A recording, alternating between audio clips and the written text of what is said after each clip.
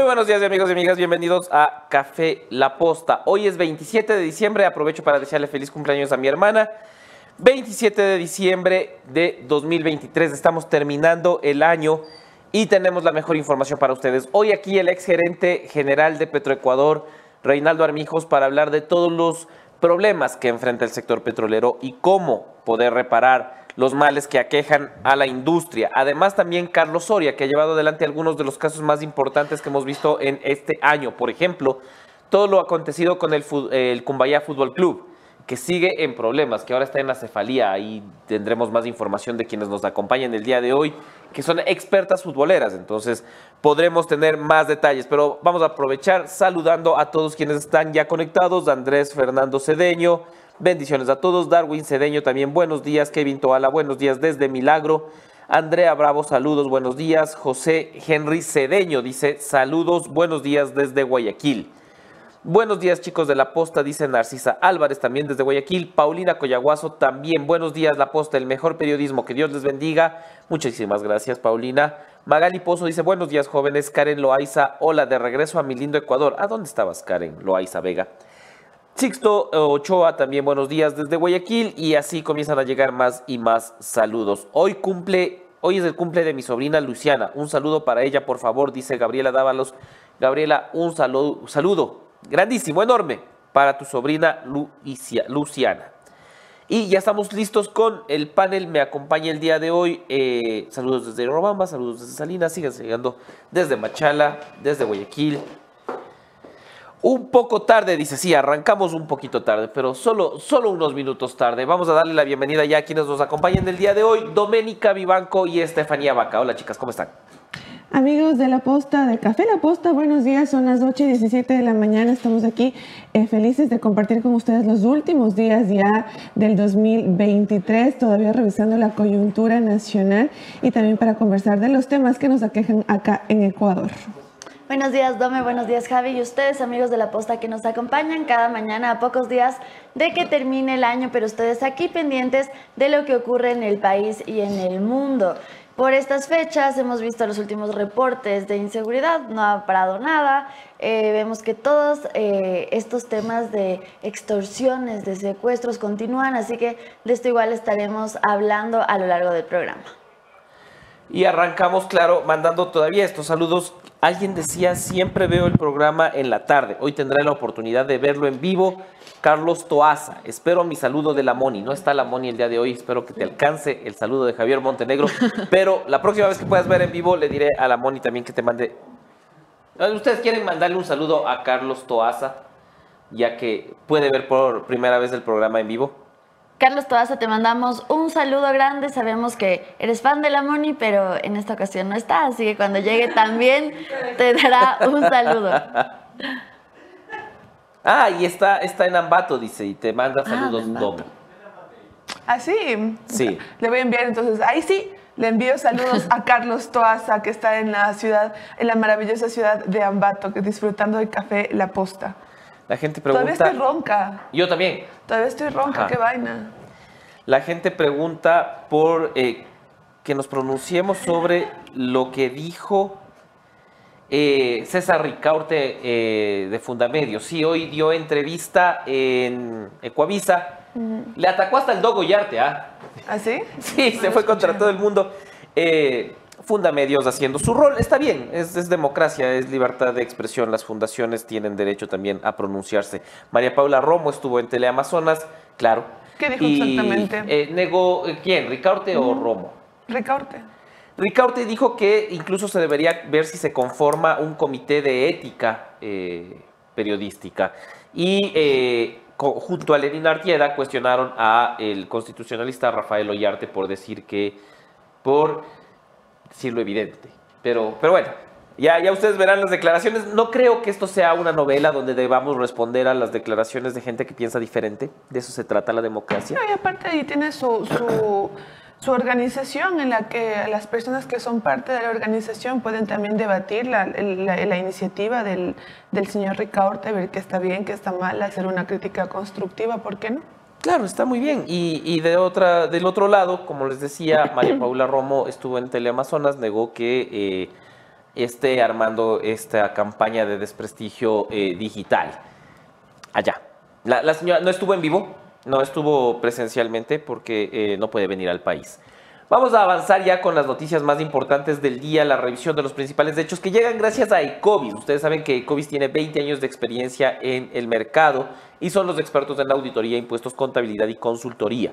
Ecovis es firma miembro de Ecovis International y los puedes encontrar a escala nacional. Ahí están sus teléfonos, redes sociales, correo electrónico y página web. Ecovis, el respaldo que necesitas. Con esto pasamos a la revisión de los hechos. Esto es En Caliente.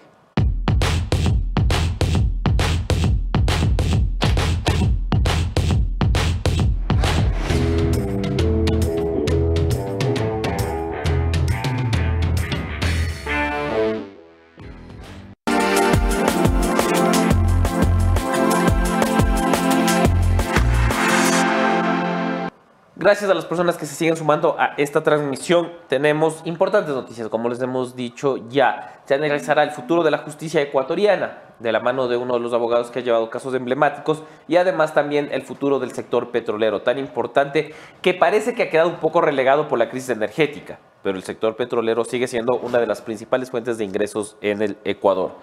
Vamos a arrancar con la primera noticia. La Dome Vivanco tiene la información de Verónica Abad, ¿cierto? ¿Recuerdan ustedes que Daniel Noboa envió una misión especial a Verónica Abad a Israel a ser embajadora por la paz en ese país? Pues resulta que después de que haya exigido algunas cosas para poder desempeñar dicha función, la Casa Militar ha informado que no brindará seguridad a Verónica Abad mientras ella esté en Israel. Ahí podemos ver también la foto en pantalla, lo que publicaba La Posta. El Cuerpo Especial de Seguridad ha enfatizado que ellos solamente brindarán seguridad a la vicepresidenta y sus familiares solo cuando estén en territorio nacional, en territorio ecuatoriano. Entonces, bueno, ahí queda también otra duda que tenía la vicepresidenta, que estaba un poco suelta de qué va a pasar con mi seguridad en Israel. Pues la casa militar de la presidencia no cubrirá esa seguridad que ella estaba solicitando al gobierno ecuatoriano. No, solo para añadir un poco de información, es que este decreto derogó al de Guillermo Lasso, que había sido emitido en el 2021. Él había establecido que solo vicepresidente y presidente tengan esta seguridad y no familiares.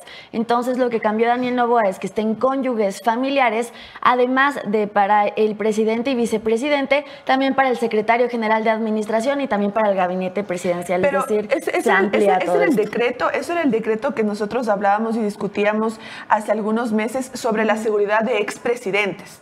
O sea, de expresidentes y exvicepresidentes. En este caso, lo que Verónica Abad está pidiendo es que cuál es la seguridad que le van a dar a ella en funciones dentro de su misión en Israel. Sí, claro, este decreto también era en funciones cuando él ingresó al gabinete. Pero no es que se queda solita, ¿no? No es pues que tampoco. hay la seguridad. Claro. Y eso es importante aclarar, porque he visto que por ahí se trata de desviar un poco la conversación.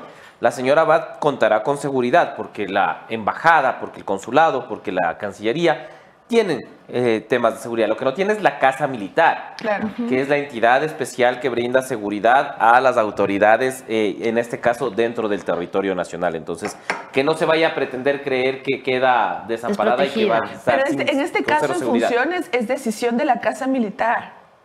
Entonces, o sea, no es de que si es que ellos lo habrían querido, lo habrían hecho, pero no lo hicieron. Así es, vamos avanzando con más información. El tema de la vicepresidencia fue analizado ayer aquí precisamente con Diana Jacome, que hablaba de que es una lástima que haya esta diferencia entre el presidente y la vicepresidenta. Donde nadie tiene diferencias es en el evento Proteína Viva. El 29 de febrero, el 1 y el 2 de marzo, y no está la Moni, me hace falta la Moni para esta mención, porque yo siempre que hablo de que hace falta un evento con huevos, la Moni siempre saca algún comentario sobre el tema. Pero Proteína Viva no solo es huevos, también es carne, pollo, toda la industria estará reunida en un mismo lugar y ustedes pueden ya adquirir sus entradas en www.conave.org para que puedan ser parte del evento, para que sean parte de la degustación de los diferentes productos, para que puedan consumir, para que puedan ver, pero también para que sean parte de las charlas que se están organizando, donde en el ex aeropuerto, en el Centro de Convenciones Bicentenario, ahí tendrán proteína viva un día después de mi cumpleaños, el 29 de febrero, el 1 de marzo y el 2 de marzo, el mejor evento para toda la industria alimentaria. Este año es bisiesto. El año que viene es bisiesto, 2024 mira. es bisiesto.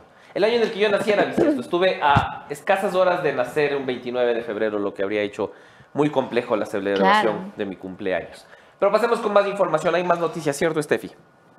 Así es, Javi, porque la presidencia abrió un concurso de contratación para promocionar la imagen del gobierno de Daniel Noboa. El monto del contrato para el servicio de pautaje y difusión de mensajes y campañas del gobierno nacional es de 2.5 millones de dólares y tendrá un plazo de 100 días. Es decir, en 100 días Daniel Noboa quiere que toda la ciudadanía ecuatoriana conozca qué está haciendo el presidente, cuáles serán sus planes para sus 18 meses de gobierno y todo lo que vendrá para su gobierno, ¿no?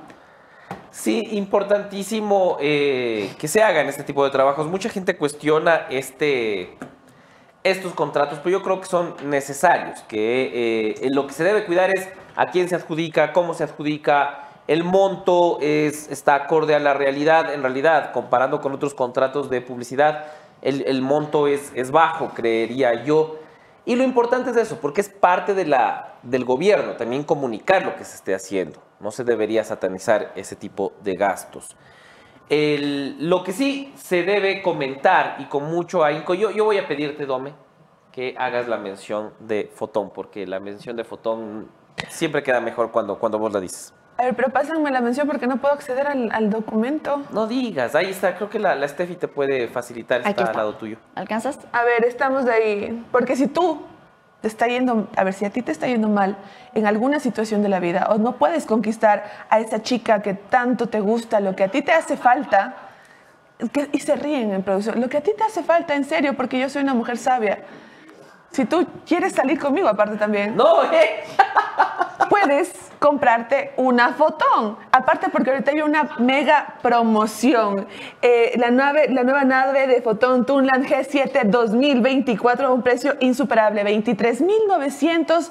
23.990 la Fotón cotiza ahora para que tú vayas a hacer tus test drive y finalmente tengas o tu Fotón en la Fotón o ya puedas conquistar a tu crush llegando ahí con toda arrebatada en la jipeta en un Fotón. ¿Ah? Ven, sí, la mención de Fotón. Fotón vende 10 unidades más cada vez que Doménica Vivanco hace la mención. Es que uno tiene que vender de acuerdo a las necesidades de las personas. A ti te duele algo, se lo soluciona con un Fotón. Claro, se dispara la tasa de matrimonios del registro civil después de cada mención de la Doménica Después de que cada uno llega con su Fotón. Pero quien no está pasando tan bien son las autoridades, los alcaldes e integrantes de la Asociación de Municipalidades Ecuatorianas, porque hay varios recursos. Aquí se dijo que la deuda podría bordear los 900 millones de dólares entre todos los rubros, no solo los pendientes de las últimas administraciones, sino en general. Y por eso mismo ya se reunieron las autoridades con el presidente Daniel Noboa, con el ministro de Economía y Finanzas, para buscar un camino de solución. ¿Qué pasó en esto, Dome Vivanco, la reunión de la AME y el gobierno nacional? A ver, exactamente lo que pasó fue que hubo algunas designaciones después de la reunión que inician el pago de las designaciones de octubre y noviembre, la aprobación para realizar el canje de deuda con el Banco de Desarrollo por un monto que asciende a los 400 millones. Además, se determinó que el presidente se reúna con todas las autoridades de los gobiernos locales. Este jueves se realizará el primer encuentro regional en Daule. Entonces, también comienzan ya a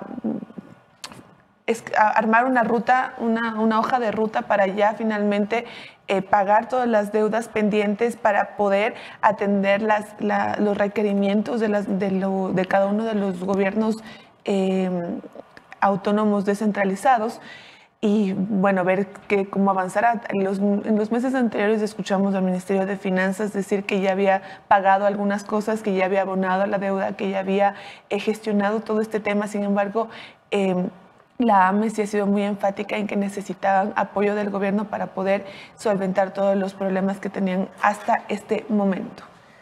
El tema de la Asociación de Municipalidades Ecuatorianas es grave por la falta de recursos para, sobre todo, los municipios chiquitos. El alcalde de Cuenca, de hecho, ustedes pueden ver las declaraciones de la posta Cuenca, ya había advertido que tendrán que cerrar oficinas debido a la falta de recursos. Imagínense Cuenca, que sigue siendo una de las ciudades más grandes del país y con mayor ingresos por temas como el turismo, por ejemplo. Imagínense municipios más chiquitos, que son dependientes del ingreso que les transfiere el Ministerio de Economía y Finanzas.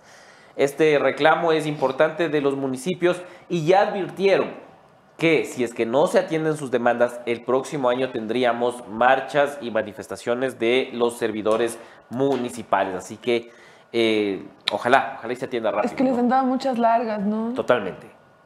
Y hay varias cuentas atrasadas, no solo de la administración nefasta de Guillermo Lasso, sino incluso de anteriores el trabajo. La administración nefasta de Guillermo Lasso me gusta. Como no nos olvidemos que Guillermo Lasso fue un pésimo presidente.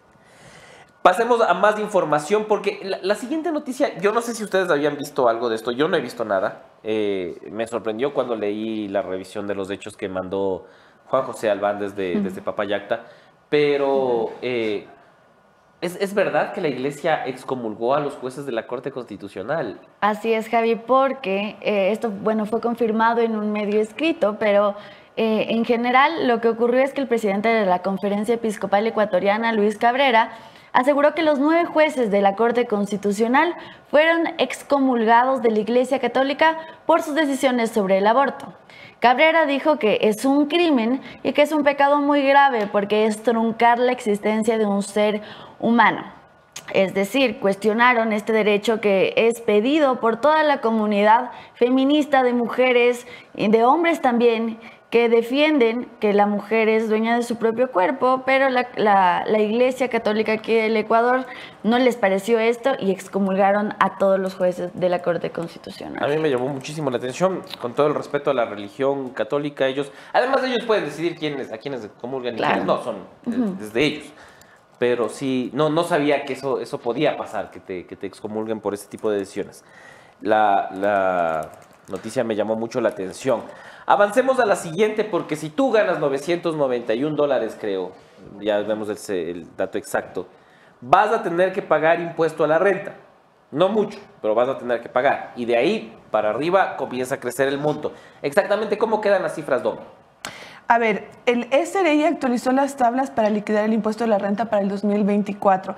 ¿Recuerdan lo que hizo Guillermo Lasso la última vez, la última reforma, que tenían un tope para que la gente, las personas que pagaban, por ejemplo, $2.000, tenían que pagar un monto específico? Bueno, ahora totalmente cambió la tabla para poder determinar ese monto y la fracción básica exenta será de 11.902 para el siguiente año. Es decir, aquellos que ganen más de 991 al mes deberán pagar impuestos según la tabla de liquidación. Iría desde el 5% al 37% dependiendo del valor recibido.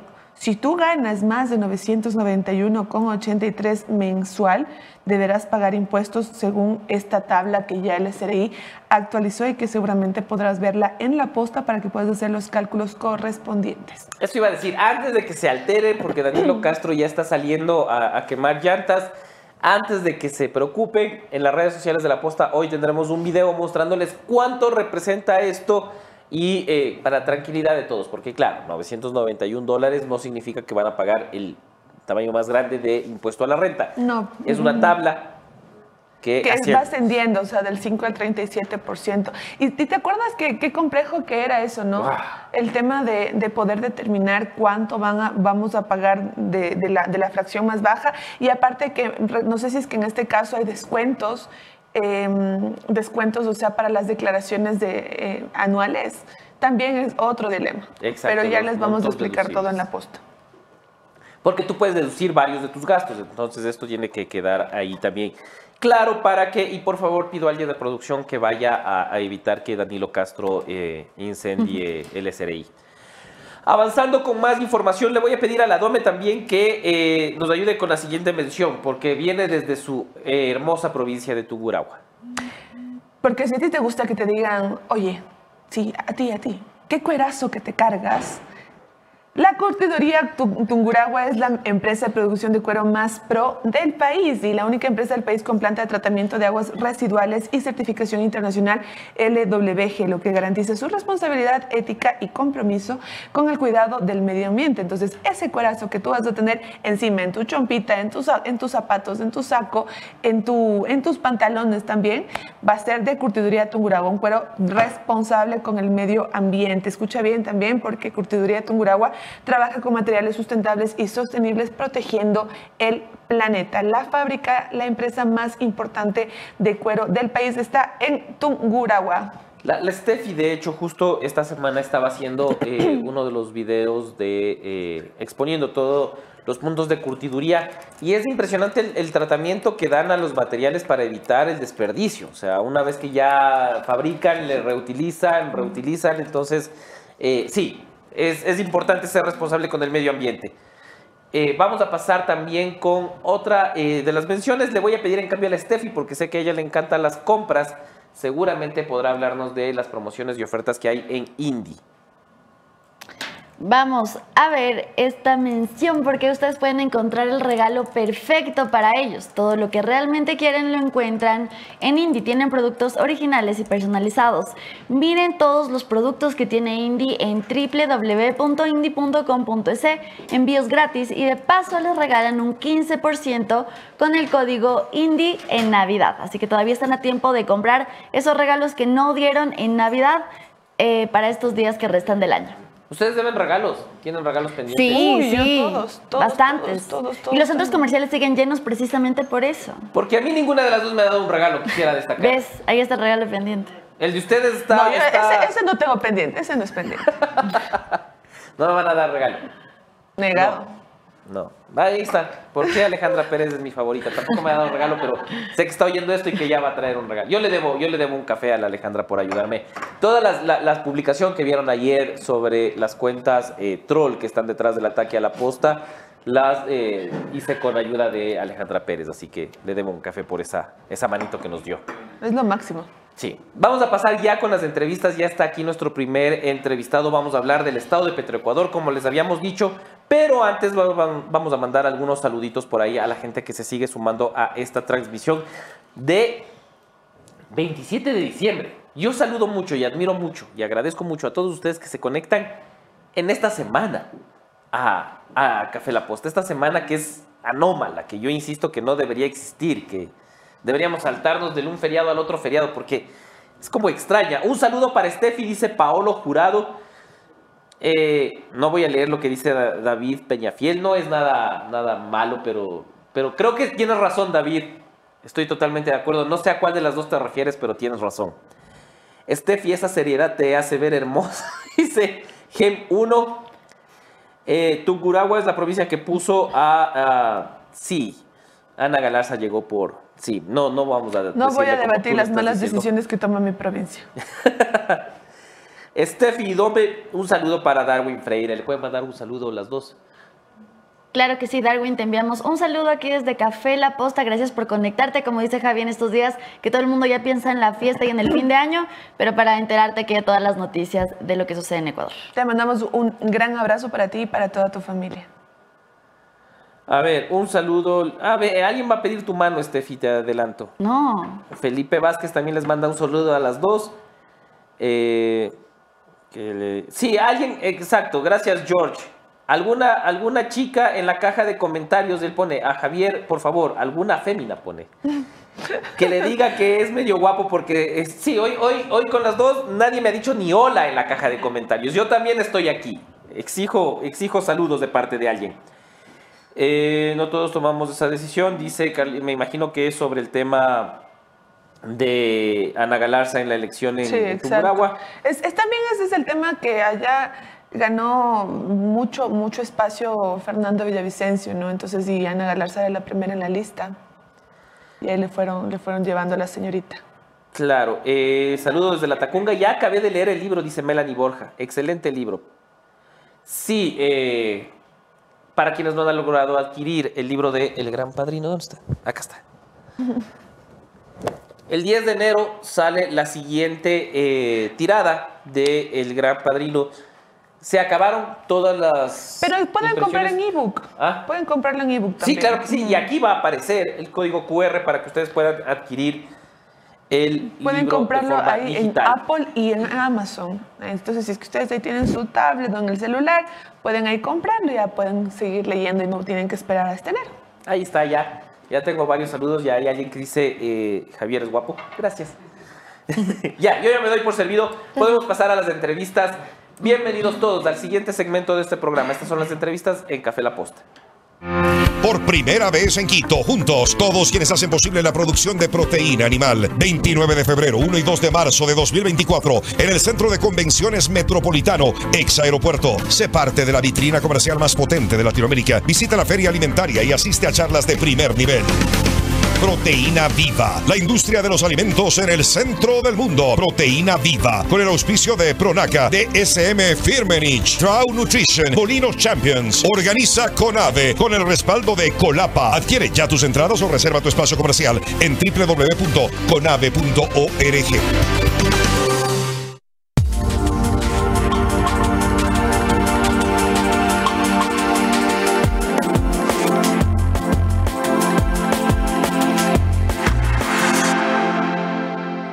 Gracias por seguir sumados a esta transmisión. Voy a pedir que producción, el comentario que envió Kevin Piedra se ponga en pantalla porque tanta poesía no puede quedar desapercibida.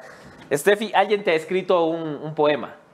No, a ver. Lo vamos a poner en pantalla en cuanto esté. Juan Carlos dice, Steffi, llegas del cielo como el ala de un arcángel. Te miro a través de la pantalla y te instauras en mi corazón ardiente. Eres hermosa, preciosa. Ni mi mamá me ha dicho eso. Muchas gracias. Déjeme ver el nombre, Juan Carlos. Gracias por estar conectado a Café La Posta. Sí, el de la Dome no es... O sea, también le mandaron poemas, pero son un poco más... Sí, están un poco fuertes. Sí, están un poco... O sea, un poco raros. Es el fin de año. ¿Romántico-agresivos? Romántico, sí. Pero es que yo me caracterizo por tener este tipo de... ¡Ay, ese acholo! A mí siempre me siguen los hombres pasivo-agresivos. Ah, No. mira. Bueno. Vamos a pasar a la entrevista. Sí, el invitado está a donde vine, qué pasó. Ya está con nosotros Reinaldo Armijos, el ex gerente general de Petroecuador, que estuvo en el cargo, ¿cuánto? ¿2 meses? Casi 2 meses, 40 días, 45 días más o menos. Y esto a mí me parecía interesante porque en estos 2 meses vimos cosas que no habíamos visto en los últimos años en Petroecuador. Me refiero a, por ejemplo, el incremento de la producción. Se alcanzaron niveles de enero del 2021. Se destapó la serie de convenios de pago que tiene la empresa y que han perjudicado los ingresos de Petroecuador y a la larga del país. Se destapó, se exhibió eso. Se vinieron abajo procesos que parecían irregulares o al menos que soltaban alarmas. Y luego ya no estabas en la gerencia de Petroecuador. Es como extraño. Y lo decíamos en este espacio e incluso con varios periodistas, colegas que siguen el sector petrolero, decíamos, está avanzando bien Petroecuador. Y llegó el sobrino de Ricardo Patiño a la gerencia por 9 días. Pero para ir desarrollando ese tema, ¿cómo ves tú actualmente al sector petrolero? Perfecto, Javier. Muchas gracias a todas las personas que nos ven el día de hoy. Igual bendiciones por estas nuevas fiestas y todo. Pues bueno, el sector petrolero, tomemos en cuenta que es uno de los sectores más normados, que tiene más regulaciones, más normativas. Pero pese a eso, no se le toma la debida importancia y la debida priorización, tomando en cuenta el aporte que tiene este sector dentro de lo que es la caja fiscal y todos los recursos que ingresan para los ecuatorianos. Entonces, este sector en este momento, de hecho, está sufriendo, creo yo, una crisis muy fuerte de estabilidad administrativa, de estabilidad jurídica como tal, y cómo son los ojos en los cuales las empresas que desean invertir acá en el país nos ven. Entonces, mientras más inestabilidad en cualquier empresa del mundo, cuando tú tienes muchos cambios gerenciales, siempre vas a tener efectos negativos o nocivos, tanto en empresas que están en bolsa de valores. Luego de que tú saliste, hubo 9 días un gerente y ahora hay otro. Esto, aparte de la imagen internacional que dices que nos afecta y que es obvio cuando hay cambios incluso de 9 días de gerente general de la empresa más grande que tiene el país, ¿qué significa a la interna para los trabajadores? También debe ser como inestable no saber quién es tu jefe pasando una semana. Sí, para los trabajadores, de hecho, es yo creo que uno de los traumas más fuertes, porque cada gerente normalmente viene con una visión y la gente no tiene o no sabe dónde acudir normalmente o no sabe qué decisiones tomar. Entonces, normalmente, ¿qué es lo que sucede con las empresas? O en este caso, Petroecuador separa totalmente todos los procesos. La gente no sabe si puede continuar con los planes, con la planificación o tiene que esperar al otro gerente que cambie. Entonces, esto yo creo que es importante, indispensable para el país que se pueda ya dar un cambio, que sea muy formal, que sea disciplinado y que tenga una planificación estratégica clara. Así venga cualquier gerente, se continúe con una planificación. ¿Quién Eso está es importante. fallando? Porque, claro, yo, y he sido muy fuerte aquí también en las críticas a la ministra Andrea Arrobo, no veo que haya un norte establecido en el sector energético. Entiendo que electricidad es la principal preocupación de la ministra por los apagones, pero no sé, veo desorden en la administración. ¿Cómo evalúas tú el trabajo que se ha venido haciendo en el sector energético en general? Perfecto. Yo desde la parte, voy a hablar estrictamente de la parte petrolera, hidrocarburífera del país. En mi caso, yo asumí la gerencia subrogante el 13 de octubre. Posteriormente salí el 11 de diciembre por decisión del directorio, pero hay algo importante que sí quiero recalcar. Como administrador de la empresa no tuve la oportunidad de presentar todas las cifras, cuál es el estado de la empresa, que considero que es algo indispensable desde el día 1 de cualquier director de cualquier cartera de Estado, cualquier ministro de Estado como tal, y siempre uno debe conocer cuál es el estado previo a cualquier cambio. Esta es una transición que se debe hacer disciplinadamente, que se debe hacer organizadamente, inclusive para cualquier responsabilidad posterior es indispensable que el ministro de Estado o del ramo tenga un contacto directo con los gerentes y puedan conocer a detalle cuál es el estado de la empresa para tomar cualquier decisión. Eso no hubo de la parte de mi parte no tuve eso, así es. La ministra también ha sido observada un poco por no atender emergencias urgentes, literalmente dentro de la petrolera. ¿Qué sería lo primero que debería comenzarse a tratar de manera urgente dentro de Petroecuador para evitar que la empresa pierda plata, para evitar que los ecuatorianos perdamos plata y para evitar que el sector estratégico más importante que tenemos decline? Perfecto, hay tres cosas, Javier, que te quiero comentar. Primer punto, en la administración se hicieron 3 hitos importantes. El primero fue la firma de todos los estados financieros 2019, 20, 21 y 22 de la empresa. Ya debía haberse suscrito ya una auditoría. Perdona que te corte. Tú hiciste la firma de los estados financieros de 2019 y Así antes es. que... Para el 2018 fue el último estado financiero, pero previamente las anteriores administraciones por factores de revisión, no puedo dar, digamos, juicio de fe como tal o de juicio en este caso, pero ¿qué es lo que sí sucedió? Nosotros tomamos responsabilidad sobre la empresa, revisamos todos los estados financieros y felizmente pudimos firmar 2019, 20, 21 y 22. Con eso ya se puede empezar una auditoría externa y con eso es una de las primeras señas con las cuales a una empresa le podemos dar la debida formalidad y transparencia dentro de cualquier tipo de gestión. Entonces ese fue el primer hito. El segundo hito fue que nosotros realizamos informes para poder gestionar o para poder evidenciar los problemas que tienen las 3 refinerías que actualmente maneja el Ecuador. Entonces recordemos que ahí tenemos una producción o una dieta de crudo de alrededor de 175,000 barriles, pero ¿cuál es el problema? Hemos tenido una variabilidad muy fuerte y es menester tomar una prioridad para poder determinar ciertas emergencias en refinería Esmeraldas o en refinería La Libertad o Chuchufindi para evitar perder dinero y reducir las importaciones que tenemos, al menos de productos base. Eso es parte importante. Y la tercera, en la cual se trabajó muchísimo, se debió haber atendido ya la gerencia de transporte, que es la que transporta crudo. Sí, estamos, hasta el momento que yo salí, debido a falta de mantenimientos en los periodos previos, no se podía transportar el crudo de manera eficiente.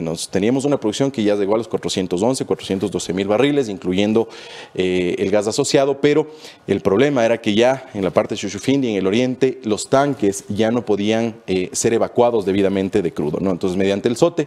Entonces, esas tres cosas se debían atender. Y hay una cuarta, perdón, Javier, ahí también te corto, que son los convenios de pago. El 80% de todos los servicios y bienes en general que Petroecuador está adquiriendo mediante convenios de pago. Esto es lo más lesivo para el país, lo más lesivo para el dinero de los ecuatorianos. ¿Qué significa el convenio de pago? Porque nosotros lo hemos explicado, incluso hicimos una presentación aquí, pero creo que es importante que la ciudadanía sepa por qué un convenio de pago le hace daño al país y a Petroecuador.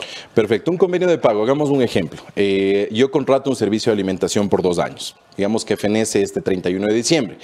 Yo debía haber realizado el proceso para poder generar ya otro contrato a partir del 2024, pero ¿qué es lo que sucede? Cuando no se hace, cuando hay cambios de administraciones continuos, cuando hay cambios de ciertos procesos que no están previamente planificados, sencillamente la empresa no tiene ya un proveedor para poder generar o un ganador de una nueva licitación. Entonces tienes que continuar con el mismo que ya tuvo 2 años. Sigue al siguiente. Problemas que tiene para la empresa. No puedes exigir servicios debidamente. Los pagos se atrasan, por ende la calidad de servicio reduce. Y la cuarta es que no tienes un debido control, una fiscalización con una administración y unas cláusulas contractuales que la empresa pueda obligarle al proveedor. Y entre las dos partes. Están en el 80%, exactamente. Servicios de alimentación, mantenimiento de instalaciones. Por ejemplo, tenemos muchos problemas, se tenía muchos problemas con la infraestructura que tiene Petroecuador. Tema, por ejemplo, de salud ocupacional también del tema de los trabajadores. Y el tema más importante también es el asunto que esté todo en todo funcionamiento, ¿no? Entonces, desde mantenimientos, como te decía, temas de seguridad y cualquier otro factor o servicios complementarios para que la producción se maneje bien. Uno de los temas, y creo que fue la última decisión que tomaste en el ministerio, fue terminar el contrato con Seguros La Unión. Esto ha sido cuestionado porque se vio como una posibilidad de un tema político más que técnico. Para quienes no sepan, los propietarios de Seguros La Unión o la familia dueña de Seguros La Unión era la ex familia política del presidente Daniel Noboa, y esto despertó algunas suspicacias en varios sectores. Ahora que estás aquí, ¿por qué se terminó el contrato con Seguros La Unión? Perfecto, Javier. Esto respondió a un análisis técnico desde el 13 de octubre en el cual yo entré. Recordemos que tuvimos ciertos procesos de investigación que empezaron en la Fiscalía, inclusive previo a la salida del anterior gerente. Entonces, eso fue una de las prioridades. Eso se comunicó también un análisis hacia el directorio en aquel momento. Perdona, que te corté ahí. Eso es importante. O sea, este proceso, este contrato con Seguros La Unión es motivo de investigación en la Fiscalía por la administración de Ramón Correa, el ex gerente de Petroecuador. Así es, efectivamente se están procesos de investigación. Todavía de lo que conozco no existen resultados. Entonces, ¿cuál fue la prioridad en ese momento? Fue entrar a revisar todos los procesos de negociación, temas financieros, temas estructurales, por ejemplo, como el tipo de las primas, el tema de pagos, los reaseguros. Entonces, con este conjunto de información que se tuvo, no solo de la parte de gerencia general, sino de la parte de seguros, la parte de finanzas y la parte jurídica, fueron las que emitieron y generaron los informes necesarios para poder generar una terminación anticipada. Ya esto no es una terminación, digamos, por incumplimiento absoluto ni nada, sino que Petroecuador, conforme a sus intereses y conforme a los intereses del Estado y de acuerdo a la información recabada por estas áreas que mencioné, pues decide anticipadamente terminar. Y ya se debía haber hecho el proceso ya para poder arrancarnos. Se tiene 90 días de seguro y esto ya debía haber corrido. Entonces, este problema de cambio de gerencias puede afectar este tema. ¿Qué estaba mal? ¿Qué se hizo mal en ese contrato de lo que pudieron observar las diferentes unidades? A ver, revisamos especialmente cuál era la cobertura de las primas. Otro punto importante fue el pago que se hizo. Obviamente fue anticipado en ese momento, fue de alrededor de 44 millones. Otro de los temas importantes fue la entrega de los reaseguros a tiempo y previo a la entrega de los reaseguros se hizo el pago. Se estaba validando también información histórica o experiencia de la aseguradora. Entonces, eso es entre las partes principales, ¿no? Aparte, por ejemplo, se redujo la cobertura de la gerencia de exploración y producción de alrededor de entre 500 a 220 millones, o sea, la cobertura de 500 millones en el caso de cualquier siniestro que tenía que validarse con un proceso de valoración de activos, pero sencillamente se decidió ponerlo en 220 millones como una cobertura máxima para posteriormente revisar la valoración, de hecho, de los activos, ¿no? Entonces, esto es algo que es muy peligroso en el caso que exista cualquier siniestro. Tomen en cuenta cuenta que los siniestros pueden dar de un día al otro en un minuto, en un segundo. Es algo que no se espera. Y si no se tiene la cobertura, sencillamente la póliza lo que hace es cumplir las condiciones contractuales y punto. Entonces, hubiese sido muy acertado el mantener la cobertura hasta una revalorización de los activos que sean específicamente de acuerdo a todos los activos y a toda la localización geográfica que tiene Petroecuador. Entonces, y para dejar claro, porque me parece que esto es importantísimo, en ningún momento el presidente Daniel Noboa te pidió que políticamente se dé abajo o se dé de baja el contrato con Seguros La Unión. No, bajo ningún concepto. Bajo ningún concepto. De hecho, yo no he tenido ninguna reunión con el señor presidente Noboa. No he tenido ninguna instrucción explícita o algo para que me digan especialmente bájate el seguro o algo, sino que lo hicimos previamente con un análisis y de eso, pues, más allá del tema político, que es algo que yo no es un campo donde yo no entro en esta parte, sino que hicimos lo que cualquier gerente responsable debía haber hecho. Le voy a pasar la palabra a Doménica Vivanco y después de Estefanía Vaca, que tienen más inquietudes. Reinaldo, tu cámara es la número 3. Muchas gracias. Reinaldo, ¿cómo está? Qué gusto poder conversar contigo. La pregunta, la más simple para comenzar por ahí, ¿por qué los gerentes de Petroecuador no duran en su cargo? Considero dos factores muy importantes aquí.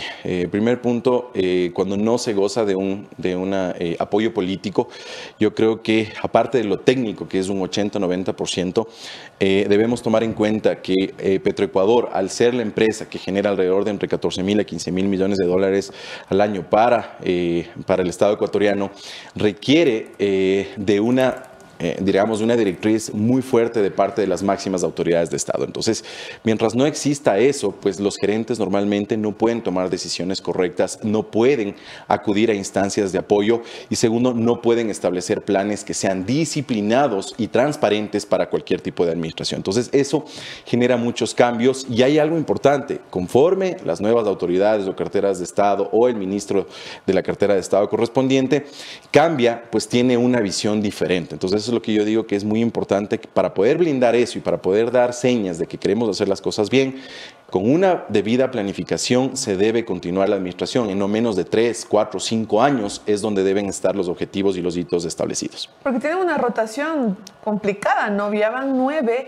¿Y esto cómo afecta a la empresa de alguna forma? Hace un rato lo estabas hablando con Javier, pero yo quisiera saber, o sea, si es que haya un gerente de 9 días, tienes un gerente de 2 meses, tienes un gerente de 3 meses, en una empresa en la que no solamente aporta una gran cantidad de dinero al Estado, sino que también está en problemas, ¿no? ¿Cómo afecta esta rotación a la empresa? Sí, es realmente lamentable. En cualquier tipo de administración, tanto en empresas públicas como privadas, el tener un cambio muy abrupto o un cambio muy frecuente de cualquier tipo de administración va a causar ineficiencia, va a causar falta de transparencia, va a causar ineficiencia operativa y la cuarta, que es una de las más importantes, va a generar pérdidas. ¿Por qué? Porque hay muchos procesos que se van a atrasar, muchos planes que se van a dejar de hacer y planes de inversión que no se van a ejecutar. Eso sencillamente pagamos los bolsillos de los ecuatorianos. Eso es lo que a nosotros nos cuesta como país no tener una estabilidad y no tener un liderazgo claro dentro del manejo de una empresa. Y hablando de una empresa que siempre ha sido la meca de la corrupción, tú entraste en octubre de este año.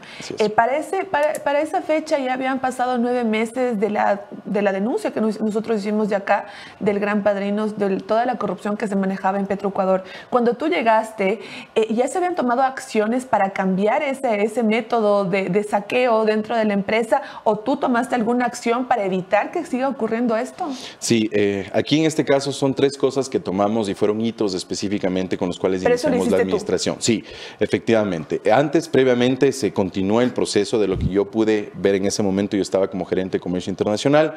Se fortalecieron ciertos procesos dentro del área en la cual era mi responsabilidad, pero al iniciar el 13 de octubre empezamos con 3 cosas importantes. Primer punto, transparentar las finanzas. Sin finanzas no existe una administración debida ni responsable, bajo ningún concepto. Y el punto número 2, iniciativa para implementar, por ejemplo, todo lo que son automatizaciones de pagos. Con eso eliminas cualquier tipo de discrecionalidad de cualquier tipo de funcionario. Por ejemplo, si un proveedor te brinda servicios, se lo tiene que pagar a 30 o 60 días, el sistema sencillamente detecta que esté todo cumplido y procede sin necesidad de una orden de una persona debido a una subjetividad o algo. La parte número 3, también hicimos todo lo que es un proceso de revisión de las comisiones de contratación. Aquí hay algo muy importante. Nosotros estuvimos promoviendo una iniciativa para empezar a revisar que el 80% de los procesos, ¿sí?, que genera toda la empresa deben ser revisados al menos inclusive por un auditor externo para evidenciar, primer punto, cómo se construyeron los términos de referencia, y punto número 2, cómo se va a ejecutar los contratos y cuáles son los administradores de contratos que van a estar dentro de este caso. Entonces, eso es importante. La rotación también que tengamos dentro de estas comisiones para no perennizar a cualquier funcionario y poder evitar cualquier tipo de falta de transparencia. Esa fue otra de las iniciativas. ¿Y aplicaron ese sistema para algún contrato? Estábamos justo ya para poder iniciar. De hecho, estábamos por presentar ya dentro de los planes de negocio para el 2024, generar al menos que de todos los procesos, el 20% de los procesos que usen el 80% de los recursos de la empresa sean auditados mediante una auditora externa, conjuntamente con una comisión y una comisión de alto nivel que sea también establecida por el Ministerio del Ramo. A ver, antes de ir a mi pregunta final, se dice también que el 2024 será un año complicado para el negocio del petróleo. Hemos visto nosotros aquí en Ecuador que vamos en bajada, ¿no? No hemos logrado subir la producción diaria de barriles, no hemos logrado todas las cosas que, por ejemplo, en el gobierno anterior se soñaba de llegar a los 1.000 millones, creo que eran 1.000 barriles, Javi. 1 millón de barriles. 1 millón de barriles al día y no sé qué vainas. Tú, como ya estuviste ahí, ¿qué previsiones tenían? ¿Cuál era la visión para el 2024, viendo cómo está el mercado internacional al respecto? Perfecto. Hay factores que debemos analizar. Quiero poner sobre la mesa. Primer punto, por ejemplo, la cantidad de crudo que se está generando a nivel mundial. Ecuador ocupa el 29º puesto de producción petrolera a nivel mundial. Conjuntamente con la parte privada y las petroleras y la pública, de hecho, como PETROECUADOR, estamos llegando ya a los 501.000, 502.000 barriles. Eso nos pone en ese sitial. Ahora bien, nos pone en un sitial que no tienes un poder de negociación fuerte ante el mundo. Otra cosa importante, PETROECUADOR no ha generado gestiones para internacionalizarse. Simplemente compramos, exportamos e importamos productos, pero no hacemos gestiones como hacen nuestros homólogos o hermanos, por ejemplo, ¿Cómo es eso de Chile. Internacionalizar? Por ejemplo, gestionar para compras y ventas, optimizar, por ejemplo, algún momento cuando tú debas o veas, por ejemplo, un producto que esté a buen precio a nivel mundial, tú lo compras, esperas un momento, tienes tanquería para tener eso y después posteriormente lo vendes. Entonces, todo dólar suma. Todo negocio que puedas generar en favor de los ecuatorianos te suma. Entonces, eso no se hace. PETROECUADOR es una empresa que está totalmente cerrada y no genera ninguna oportunidad, ninguna estrategia de negocio, ninguna visión de negocio hacia el mundo. Otra parte importante, cuando nosotros estamos y debemos considerar algo, por ejemplo, en ese punto de que la producción petrolera se iba a llevar a 1 millón de barriles, eso significa duplicar totalmente un PETROECUADOR. Sí, PETROECUADOR actualmente tiene alrededor de 9.800 a 9.900 colaboradores. Para poder llegar a esos niveles necesitamos una infraestructura totalmente diferente, puertos diferentes, ductos diferentes, inclusive las refinerías deben estar potenciadas, debe estar potenciado todo lo que es la zona de tanquería, que eso es lo que PETROECUADOR tiene una deficiencia absoluta. Entonces, esa visión de negocios no se la ha hecho. Entonces va a ser un año difícil. Va a ser un año difícil y hay un tema importante. ¿Cómo se va a solventar el asunto del ITT? Ya, del bloque 43, eso es algo que va a quitar alrededor de 58.000 barriles, hasta el cierre que se tenía proyectado el 31 de agosto. Va a caer una declinación de 41.000 barriles más o menos, esa es la producción que se va a tener en ese momento, pero algo preocupante es que hasta el momento no se ha visto, no hemos visto que exista una priorización de parte de las autoridades de nivel o del Ministerio del Ramo para revisar cuáles acciones se va a tomar o cómo se va a compensar y mediante qué estrategias de inversión se va a compensar. Justo eso te iba a preguntar. Mientras tú estabas ahí, ¿qué decisiones se tomaron alrededor del Yasuní ITT? Que después de la consulta popular se determinó que se cierre el campo, bueno, que se tiene que cerrar el bloque 43 y dejar el petróleo bajo tierra. Sí, bajo todo lo que son las competencias que tenía en ese momento PETROECUADOR. Consideremos que PETROECUADOR es un actor que ejecuta una política que viene dada de parte del Ministerio de Energía y Minas y alguna otra autoridad. En este caso, por ejemplo, PETROECUADOR lo que hizo es generar todos los informes necesarios. ¿Para qué? Primer punto, para construir y para poder contratar un estudio, porque esta es la primera vez, es algo que es inédito para el Ecuador y de hecho para todos los productores petroleros nadie abandona un campo que está totalmente productivo y que tiene una proyección de crecimiento. Entonces ese es un factor importante.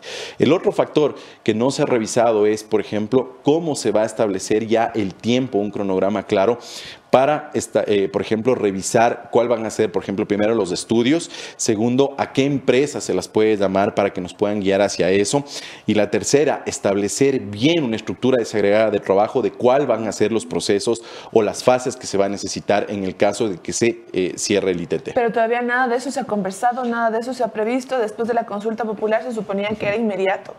De mi parte, yo no tuve ninguna instrucción. Se hicieron reuniones con el ministro Santos previamente, pero no se hizo absolutamente nada formalmente, ¿no? Entonces eso, Petroecuador está listo y únicamente esperando a directrices de parte del alto nivel. El bloque 43 está ahorita funcionando. Sí, sigue funcionando normalmente. Sí, así es. De hecho, todas las contrataciones, taladros, tantos de workover o taladros de perforación, están por ser reubicados. Sí, los contratos no finalizaban o no fenecían por este tema de la decisión, sino que lo que se iba es a trasladar a otros campos para poder optimizar la producción. El cierre todavía el abandono es incierto. ¿Cuánto tiempo les iba a tomar? Hablaban de 5 años. En teoría es 5 años el cierre o el desmontaje y posteriormente se debía revisar todo lo que es el manejo ambiental, que esa es una de las partes más delicadas. ¿No? La Corte Constitucional decía que era 2.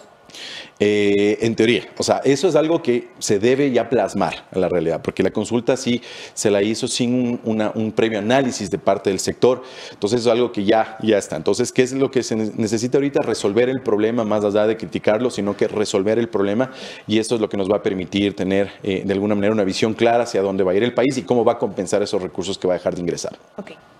Reinaldo, buen día. Le saluda Estefanía Vaca. Desde noviembre se habla de una venta anticipada de crudo aquí en el país. ¿Por qué al país le convendría apoyar esta venta anticipada y no vender petróleo a medida que se lo vaya extrayendo? Estefanía, aquí hay 2 temas importantes. Todo depende de primer punto, la coyuntura que exista a nivel mundial, de cuál es el requerimiento de las refinerías, de la producción especialmente de Estados Unidos, de la producción que tienen los países que están cerca de los Estados Unidos. Y la otra parte importante, siempre que tú haces un contrato a largo plazo, en el caso de Petroecuador, como no tienes la factibilidad de sentarte a negociar directamente con empresas para obtener el mejor pago, funciona que tú sacas una oferta de crudo a 11 meses, 12 meses o 1 año, 2 años. ¿Qué es lo que haces? Sencillamente licitas, salvo el caso que sea una empresa pública con la cual hagas el manejo. Pero me baso en los resultados. ¿Cuál es la diferencia en promedio, por ejemplo, que tiene una venta a largo plazo, una preventa a largo plazo de crudo versus una venta spot que se hace normalmente mensualmente o bimensualmente? Es que la de largo plazo tiene un ingreso de al menos menos $6 o menos 6.50 con respecto a lo que tú consigues en spot. Spot es esto y esto es una venta a largo plazo. ¿Por qué? Porque no tienes la capacidad de negociar para ir al mejor diferencial o al mejor precio. ¿Qué significa con eso? Entonces, el Ecuador, con la estrategia que se viene realizando, no sé más adelante cómo se realice, pero de hecho, el resultado que obtuvo por tener ventas spot muy pequeñas de 1 mes, 2 meses, permitió tomar rumbos diferentes, ¿sí? Tomar rumbos diferentes y optimizar los diferenciales que se tiene ante cualquier empresa a nivel mundial. Entonces, con eso es algo importante. Todos los contratos a largo plazo, eso quiero ser enfático, no han generado, tal vez salvaron un contexto económico en ese momento, pero no son los que generan mejores ingresos para el país. Ahora que topas ese tema, muchos actores políticos cuestionaban que este tema de la venta anticipada de petróleo iba a ser como un paracaídas o un salvavidas de Guillermo Lasso porque su gobierno estaba por terminar. Iba a ser dinero que iba a ingresar directamente a la caja fiscal. ¿Qué opinas al respecto? Ahí fue, creo que un manejo de información un poquito disperso. Posteriormente se comprobó que lo que se hizo es probar estratégicamente y comercialmente cuál era la visión de los posibles clientes que iba a tener Petroecuador en la compra de crudo. ¿Cuál fue el tema? Es que se lanzaron estos concursos internacionales con 2 tipos de opciones. Me das prepago o me das una opción con pago con reentrega. Entonces, ¿cuál fue la que ganó? Una con reentrega.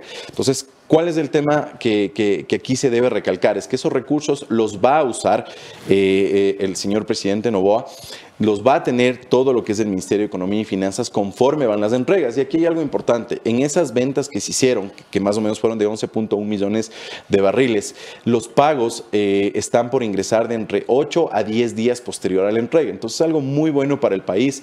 Y ojo con algo, también con eso lo que nosotros hemos asegurado es que a las empresas también les damos opciones diferentes. Más allá de que gane o no gane, pone sobre el mercado y los diferenciales fueron excelentes, pese al aumento de producción de Venezuela, pese al aumento de producción de Guyana y a la producción que está por entrar de Canadá en el 2024. Entonces eso debemos tener muy en cuenta y siempre Petroecuador ha hecho este tipo de esquemas de venta de entre 3 meses, 6 meses, un año. Recordemos que inclusive para el 2016 Petroecuador y el país no tenía para vender ningún tipo o ninguna cantidad de crudo, ya que estaba comprometido a contratos de largo plazo. Para este año se logró ya liberar el 60% del crudo para un mercado spot y únicamente el 40% para contratos que se deban a largo plazo. Petroecuador hace pocos días anunció que para el 2024 está planeando una campaña para hacer una perforación con la incorporación de 3 bloques más en el campo Sacha. Tú mencionabas hace poco que si Petroecuador necesita aumentar los barriles de crudo por día, necesita contratar personal, evidentemente una también inversión para la construcción de más perforadoras. ¿Petroecuador está o tiene el dinero y la capacidad para realizar esto el próximo año? De hecho, sí tiene. En este caso, ¿cuál fue la planificación? Estos 3 taladros ya se venía con una planificación previa, porque obviamente la producción no la puede subir de la noche a la mañana, sino viene a cada uno de los aportes de cada administración. También en nuestra administración hicimos el aporte necesario, aumentamos producción. ¿Y cuál fue la directriz? Es aumentar o al menos duplicar la cantidad de taladros que se tenga. Petroecuador tiene un presupuesto de CAPEX que se lo denomina, que es un presupuesto que va encaminado al tema de lo que es todo lo que es inversión como tal. Tienes OPEX, que es para operación, y CAPEX para inversión. Entonces se lo iba a optimizar, de hecho se iba a usar la mayor cantidad de recursos para eso en función de un aumento. Ahora bien, aumentar 3 taladros, en este caso, por ejemplo, podría tener una proyección, si los campos son buenos, al menos de tal vez unos 3.000 a 5.000 barriles, ya dependiendo de qué tan bueno es el pozo. Estoy hablando nada más en cifras promedio de lo que he revisado la información histórica de la empresa. Entonces, ¿esto qué es lo que significa? Con los mismos recursos operativos puedes continuar manejando esto. Claro está que Petroecuador tiene un problema de deficiencia de personal que está dentro de todas las áreas de la cadena de valor. Entonces, eso se tiene que revisar. ¿Por qué? Porque una vez que tengas esa producción, para que la puedas optimizar debidamente, debes contar con los recursos operativos necesarios. ¿Qué acciones urgentes crees que debería tomar el próximo gerente de Petroecuador, tomando en cuenta la coyuntura política, la coyuntura económica y también que relativamente y en teoría no será un gobierno largo? Perfecto. El primer punto es, se tiene que transparentar ya todo lo que son temas de convenios de pago. El tema de las refinerías, el asunto de la emergencia en las refinerías es indispensable, la emergencia en la gerencia de transporte, ver si es que exactamente los ductos deben pasar por donde pasan, si es que esos estudios ya están listos, se debe generar ya procesos de inversión, generar mantenimientos de manera urgente, por ejemplo en el caso de la plataforma Amistad y el resto de infraestructura de Petroecuador necesita una atención urgente. La quinta, que es muy indispensable, es ya determinar una estrategia comercial que permita a Petroecuador, primer punto, optimizar precios, ¿sí? ¿En qué sentido? Si es que yo tengo, por ejemplo, si no tengo cómo embodegar o no tengo cómo almacenar inventario o crudo o productos limpios, pues sencillamente tengo que venderlo barato cuando tenga que venderlo y caro cuando pueda venderlo. Pero si yo tengo una estrategia como tal que pueda mantener tanquería, que pueda tener un esquema comercial de apertura de mercado, que pueda internacionalizar las operaciones de Petroecuador en otro país, por ejemplo Estados Unidos, voy a tener una optimización financiera que nos permita generar. Y otra cosa importante es ver la forma de cambiar la forma de contratación mediante el CERCOP, verla cómo hacerla mucho más estratégica mediante auditores externos y evitar todos esos trámites burocráticos que han afectado tanto a la empresa a lo largo de los años. Reinaldo, solo para terminar, Tomás Márquez es el nuevo gerente general de Petroecuador. Él era parte de una gerencia como de modernización antes, pero yo no he visto que Petroecuador esté muy modernizada. ¿Cuál es el trabajo que se hacía en esta gerencia y cómo ves la administración que podría tener Márquez? Bueno, realmente en este caso el señor Márquez, bueno, él estaba a cargo de la gerencia de transformación. Esta gerencia fue generada para ubicar y para establecer planes de inversión y captar inversiones. ¿Cuál fue el resultado de esta gerencia? En 2 años no se realizó absolutamente nada. De hecho, por eso se empezaron a hacer ciertos cambios ahí. La expectativa realmente es, esperemos que al país le vaya bien, esperemos que la administración de este nuevo gerente sea acertada y que se tenga el debido sentido de urgencia, porque obviamente los resultados que se efectuaron y lo que nosotros pudimos validar como administradores en ese momento es que no tuvimos ningún tipo de resultado. Reinaldo, muchísimas gracias. Ojalá y Petroecuador encuentre el rumbo finalmente. Son las declaraciones de Reinaldo Armijos, exgerente general de Petroecuador, revisando un poco todo lo que ha pasado, lo que va a pasar y, por ejemplo, el tema del Yasuní que abordaba la Dome, ¿cierto, muchachas? Todavía faltan decisiones por tomar en Petroecuador con respecto al Yasuní y TT. Después de la consulta popular, todavía es incierto qué va a pasar. Como ustedes ya escucharon, continúan los trabajos en el bloque 43. Después de, a ver, ¿cuándo votamos? Agosto, ¿no? Después de ya 3 meses de que los ecuatorianos fueron a las urnas y determinaron que querían que el petróleo del bloque 43 se quede bajo tierra. Veamos cómo avanza también para el año 2024, un año complicado para la venta de petróleo y sobre todo para un negocio que en Ecuador no ha tenido ninguna alegría, ningún cambio durante este año. Y peor aún si estamos hablando de que van a perder todo el dinero que inyecta el bloque 43 a las arcas de Petroecuador y a las arcas del Estado principalmente. Otro dato importante, bueno, se estaba hablando un poco de lo que pasa a la interna. A mí lo que me preocupa mucho es las acciones... O sea, las acciones que se toman como prevención de la corrupción a la interna, pero que después también del tema del Gran Padrino y otras denuncias de corrupción en la empresa petrolera no se haya tomado una medida drástica con respecto a las personas que trabajan ahí, con respecto a las operaciones que se realizan en la empresa. Es un caso similar al que ocurre en Flopec, ¿no? Que tienes ahí, se llevaron a las cabezas las más importantes y dejaron a los mandos medios y el saqueo continúa en esa empresa pública. Es terrible la situación y es terrible que hasta ahora no se logren automatizar procesos de Petroecuador. Lo que decía Armijos ahorita es importante, o sea, no debería estar a discreción de un funcionario que se efectúe o no el pago a un proveedor. Exacto. Que vimos y escuchamos en las llamadas, te pedían $1 millón para agilitar el pago de $4 millones, para agilizar el pago. Entonces, eso debería ser automatizado. Y si es que no se hace, claro, sigues abriendo la puerta a que exista corrupción.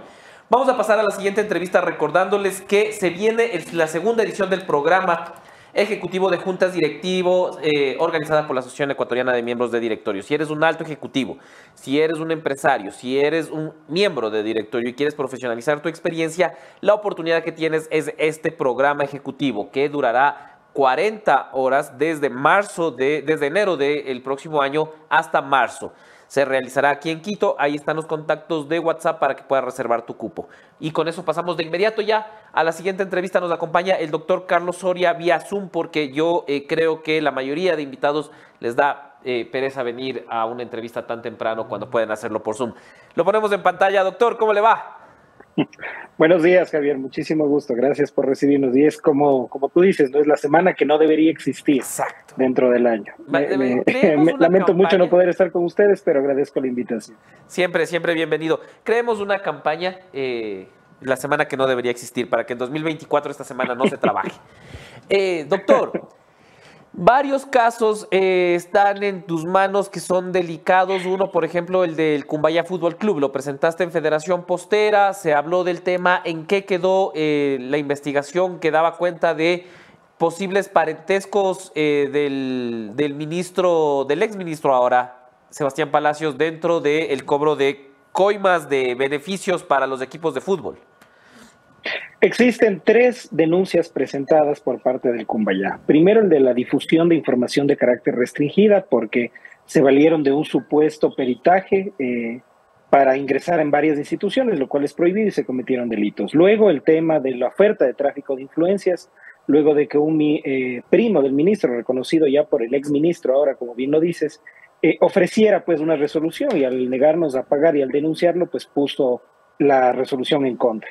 Y tenemos un tercer proceso que es una impugnación ya directamente a la resolución que da de baja la directiva del Cumbayá, en donde serán los jueces del Tribunal Contencioso Administrativo los que determinen si se cumplió o no con el debido proceso.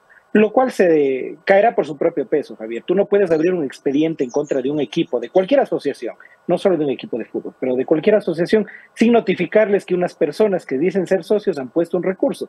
Hubiera sido muy fácil pedirles la acreditación como socios, y con esto pues se daba cuenta de que no eran socios y que lo único que estaban haciendo era traficando influencias. Existe una larga cadena de funcionarios dentro del ministerio anteriores y que todavía se encuentran en funciones, que tendrán que responder ante la justicia. Han sido ya llamados por la fiscal a rendir sus versiones, y lamentablemente el ministro hasta el día de hoy no ha podido rendir su versión. Esperamos que en enero, como dijo que cuando regresara de un viaje que tenía programado fuera del país, pues responda a las preguntas de la fiscalía y nos dé el nombre del primo, porque acordémonos que en su programa también dijo que él había puesto una denuncia en contra del primo, denuncia que hasta ahora no ha llegado a la fiscalía, no ha llegado en absolutamente ningún espacio en donde se pueda corroborar esta información, y que lamentablemente hasta el día de hoy no conocemos el nombre del primo, aunque lo reconoció como primo.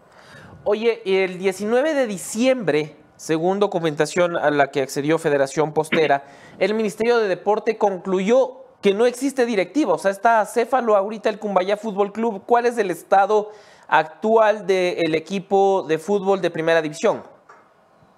En lo absoluto, el Cumbayá sigue teniendo la directiva que ha tenido, más aún cuando se encuentra impugnado y con una solicitud de suspensión de la resolución.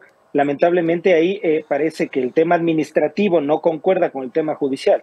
Cuando tú impugnas una resolución administrativa en sede judicial y pides la suspensión de los efectos, los mismos, una vez que el tribunal conozca de esta demanda, va a suspender o puede suspender los efectos bajo nuestra solicitud, y se deberá continuar con esto. ¿Pero por qué, Javier? Porque es importante, no es una pugna de poderes de yo soy presidente o tú eres presidente. Dentro de un club formativo, como es el Cumbayá Fútbol Club, existen divisiones inferiores, por ejemplo. Existen más de 50 niños que vienen de otras provincias de Pichincha a formarse en el club. El club les paga la alimentación, la estadía, los estudios e incluso el proceso formativo deportivo.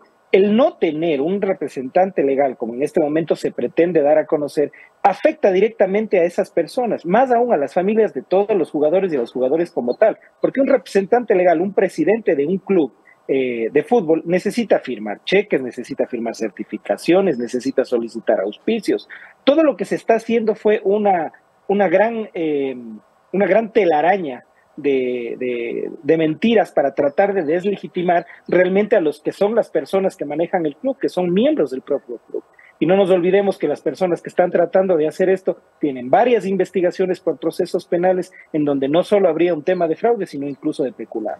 Ahora, el Ministerio de Deporte se salpicó con estos actos de presunta corrupción, pero sin lugar a dudas el más fuerte fue la justicia con el caso Metástasis. Como abogado, ¿cómo ves tú el proceso, cómo ves tú la administración de justicia cuando varios de los jueces, fiscales, autoridades están dentro de este proceso?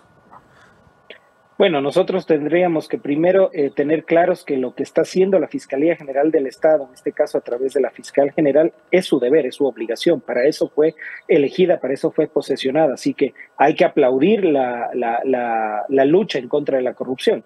Pero también hay que criticar la forma en la que se lo está haciendo, porque esto más parece un show mediático de encontrar culpables y tratar de mancillar nombres y prestigios profesionales a efectos de conseguir una mayor cantidad de procesos. Y lo que se está haciendo, para mí, forma de ver directamente, es una intromisión bastante política dentro del aparato de justicia.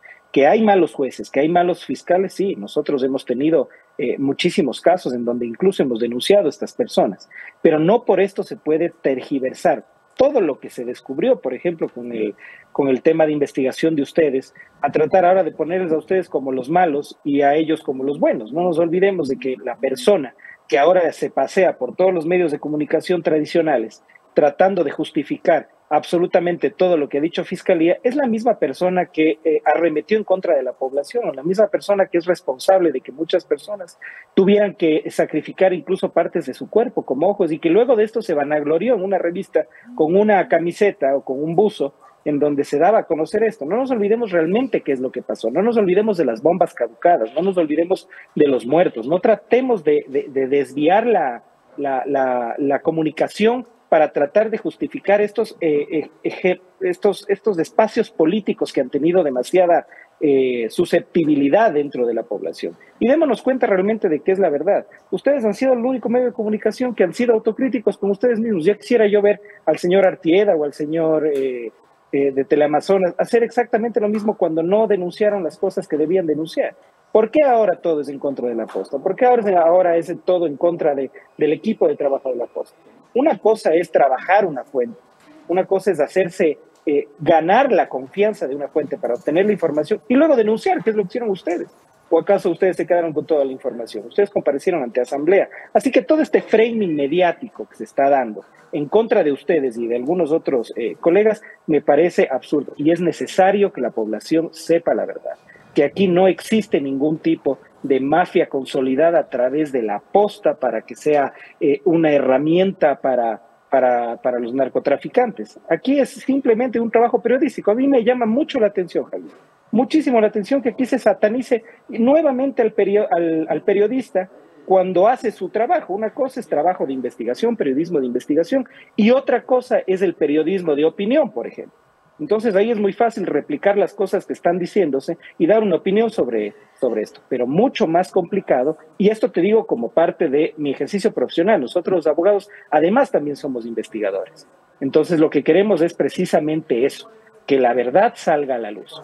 Y esto lo hacemos nosotros ante tribunales, ustedes ante la opinión pública. Si no les gusta lo que ustedes están poniendo y las cosas que a ustedes han podido avisorar durante todo este proceso de investigación, simplemente cambien el canal. No necesitan hacer este tema de framing mediáticos.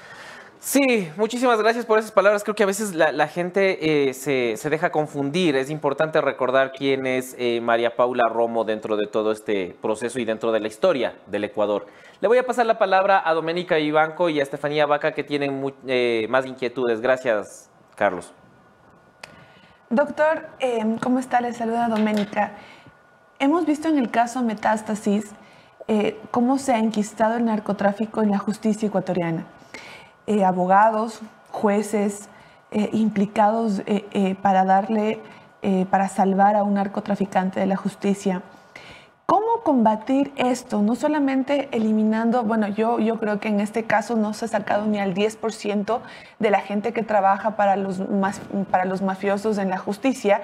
¿Cómo continuar con ese trabajo? ¿Cómo poder en realidad hacer un detox a la justicia con este primer paso de Metástasis?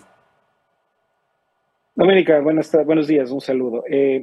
Es importante lo que está pasando. Es importante porque mueve los cimientos de una administración de justicia podrida. Y el motivo de esta podredumbre dentro del sistema de justicia es precisamente la falta de institucionalidad. Cuando la función judicial se convierte en un botín político.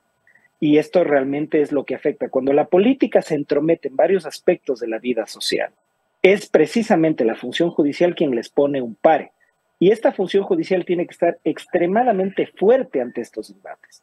Cuando tú tienes jueces, cuando tú tienes fiscales y cuando tú tienes abogados, que todos conocemos, dentro del ejercicio profesional penal nosotros sabemos quiénes son, que te ofrecen soluciones rápidas, que te ofrecen tener un archivo de una investigación en menos de un mes, sabemos qué es lo que están proponiendo.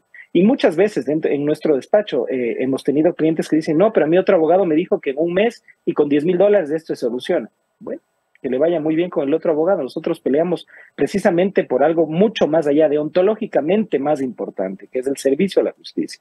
Sin lugar a dudas, tienes clientes inocentes y tienes clientes culpables, pero eso lo determina un tribunal pro. Eso lo determina un juez que tenga credenciales para eso. Yo creo que respondiendo ya específicamente a tu pregunta, ¿cómo solucionar este tema de podredumbre dentro de la función judicial? Es precisamente dotándole de esta institucionalidad, apartándola de las coyunturas políticas que le hacen bastante daño. Y para esto se necesita una reingeniería, llamémoslo así, una reingeniería total, una reingeniería que tenga veedores ciudadanos, tal vez ni siquiera nacionales, sino completamente extranjeros. Muchas veces se ha hablado de los jueces sin rostro. Esto, pues, lamentablemente no es la solución. Esto es una medida desesperada ante la inseguridad en la que vivimos. Porque también hay jueces probos que llegan a sus despachos unas causas y de repente te llega una foto de tu hija, de tu esposa y de dónde se están bajando del bus, en donde te mandan un claro mensaje. A veces no es simplemente Pero en ese caso ahí los jueces sin rostros no resolverían ese problema. No necesariamente, porque tú estarías ahí conflictuándote contra varios convenios internacionales de que tú tienes que conocer quién te está juzgando. Lo que sí se podría hacer, por ejemplo, nada más, esto se me ocurre en este momento, para poder proteger a esos jueces es dotarles de toda una infraestructura de seguridad jurídica, desde una seguridad personal, una seguridad a su familia, a sus allegados y otra cosa, un buen sueldo. Un juez tiene que ganar un muy buen sueldo para no verse tentado a este tipo de cosas. Hace muchísimos años, tal vez cuando ustedes todavía estaban en la escuela, había, por ejemplo, en la Corte Nacional de Justicia, el proceso de cooptación, es decir, se cambiaban los jueces en base a un procedimiento establecido, regido y que era definitivo, es decir, no habían estos transitorios para poner a los que me necesito este momento, no habían estos problemas de, es que sacó 100 sobre 100 justo en esa prueba que está manejada además por el amigo que tenía dentro de la función judicial. Este tipo de cosas son las que tenemos que cambiar para poder cambiar el aparato judicial. Y más que nada y por sobre todas las cosas, leer mucho.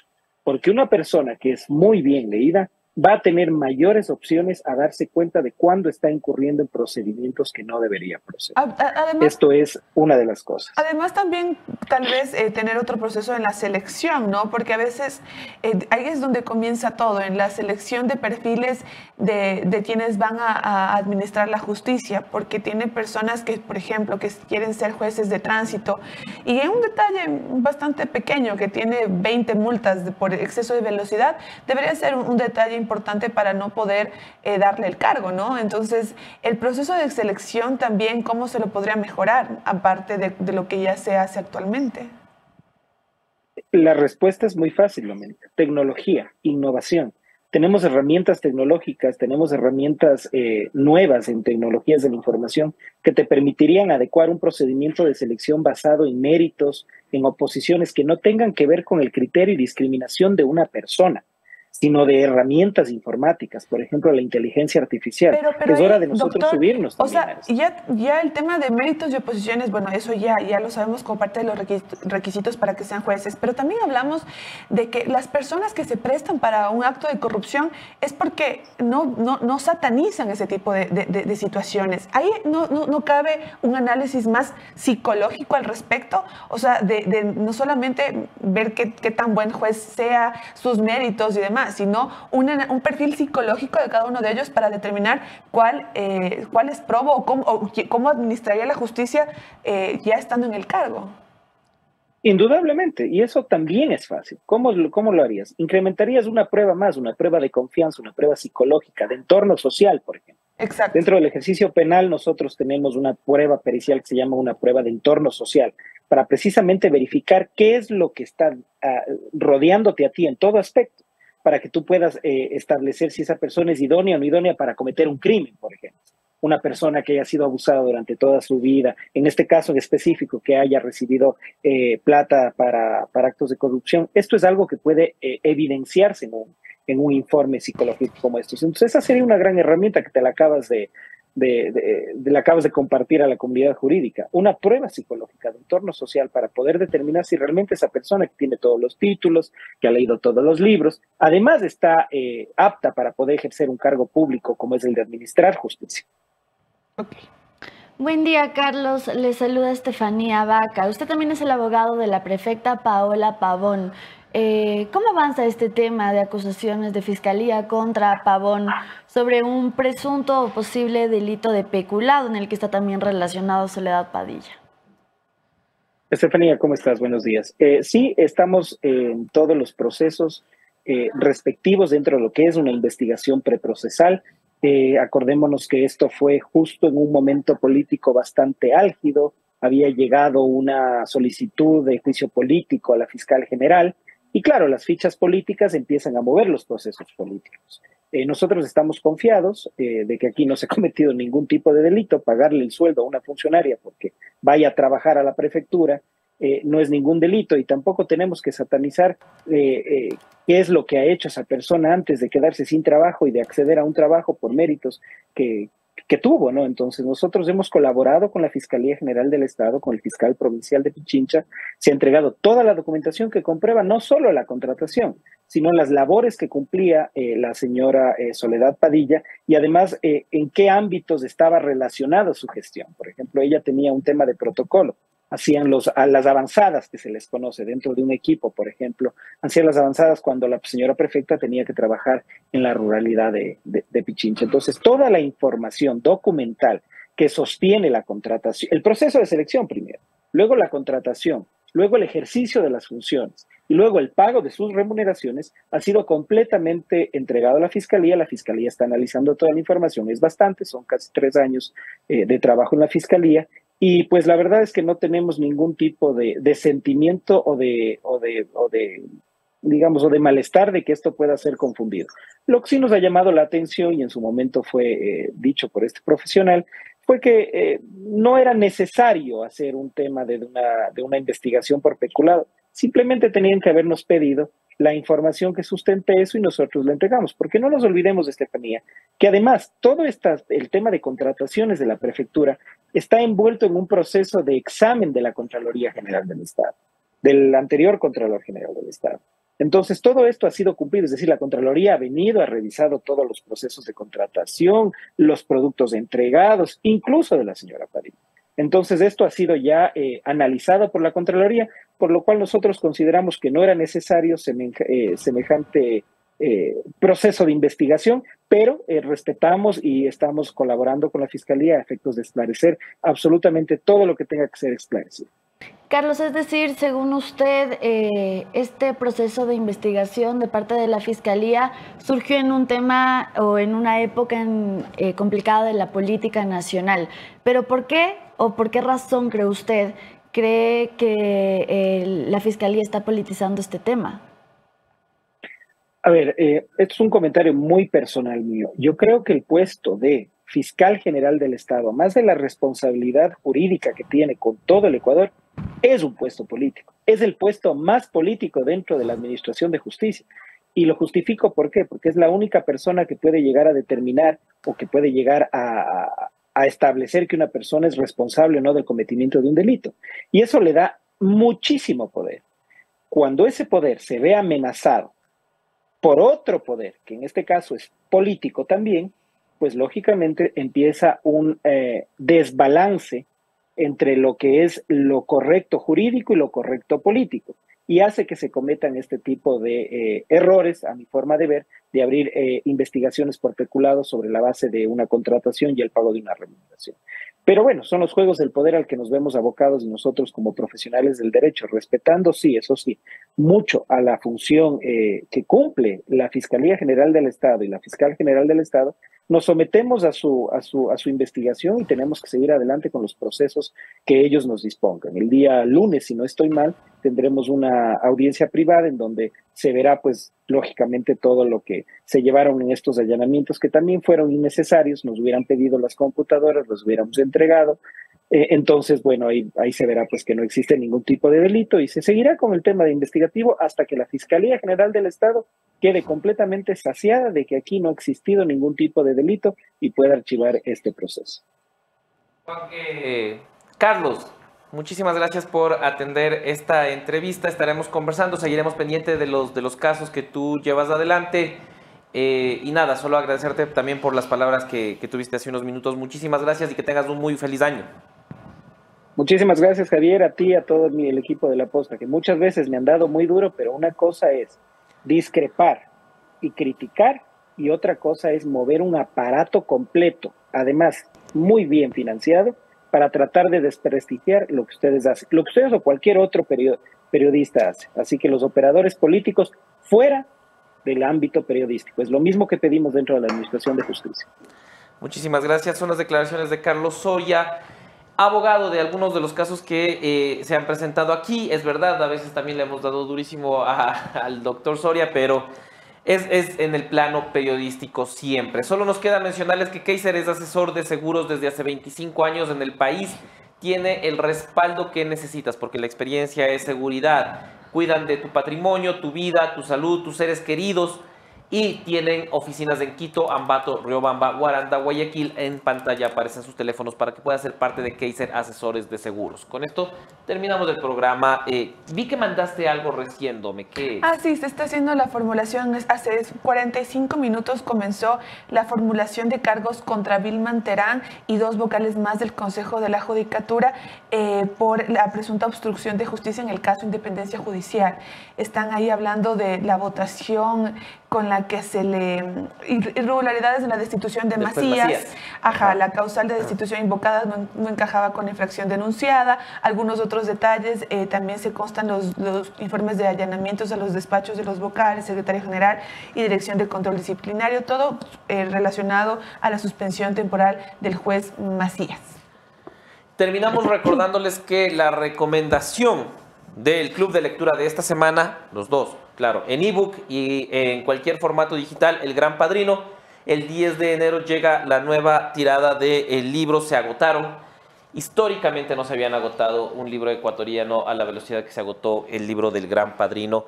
Ya saben, el 10 de enero lo podrán tener otra vez en físico y pueden pedir también sus copias firmadas. El Anderson y la Moni están muy felices de poder firmar los libros.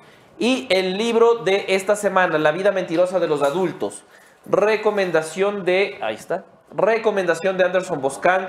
Importante, el club de lectura sigue creciendo. Esta es la historia narrada por una niña de 13 años que comienza a descubrir las mentiras de su padre. Y ahí está, no sé, la 3, tal vez. Sí, ahí está.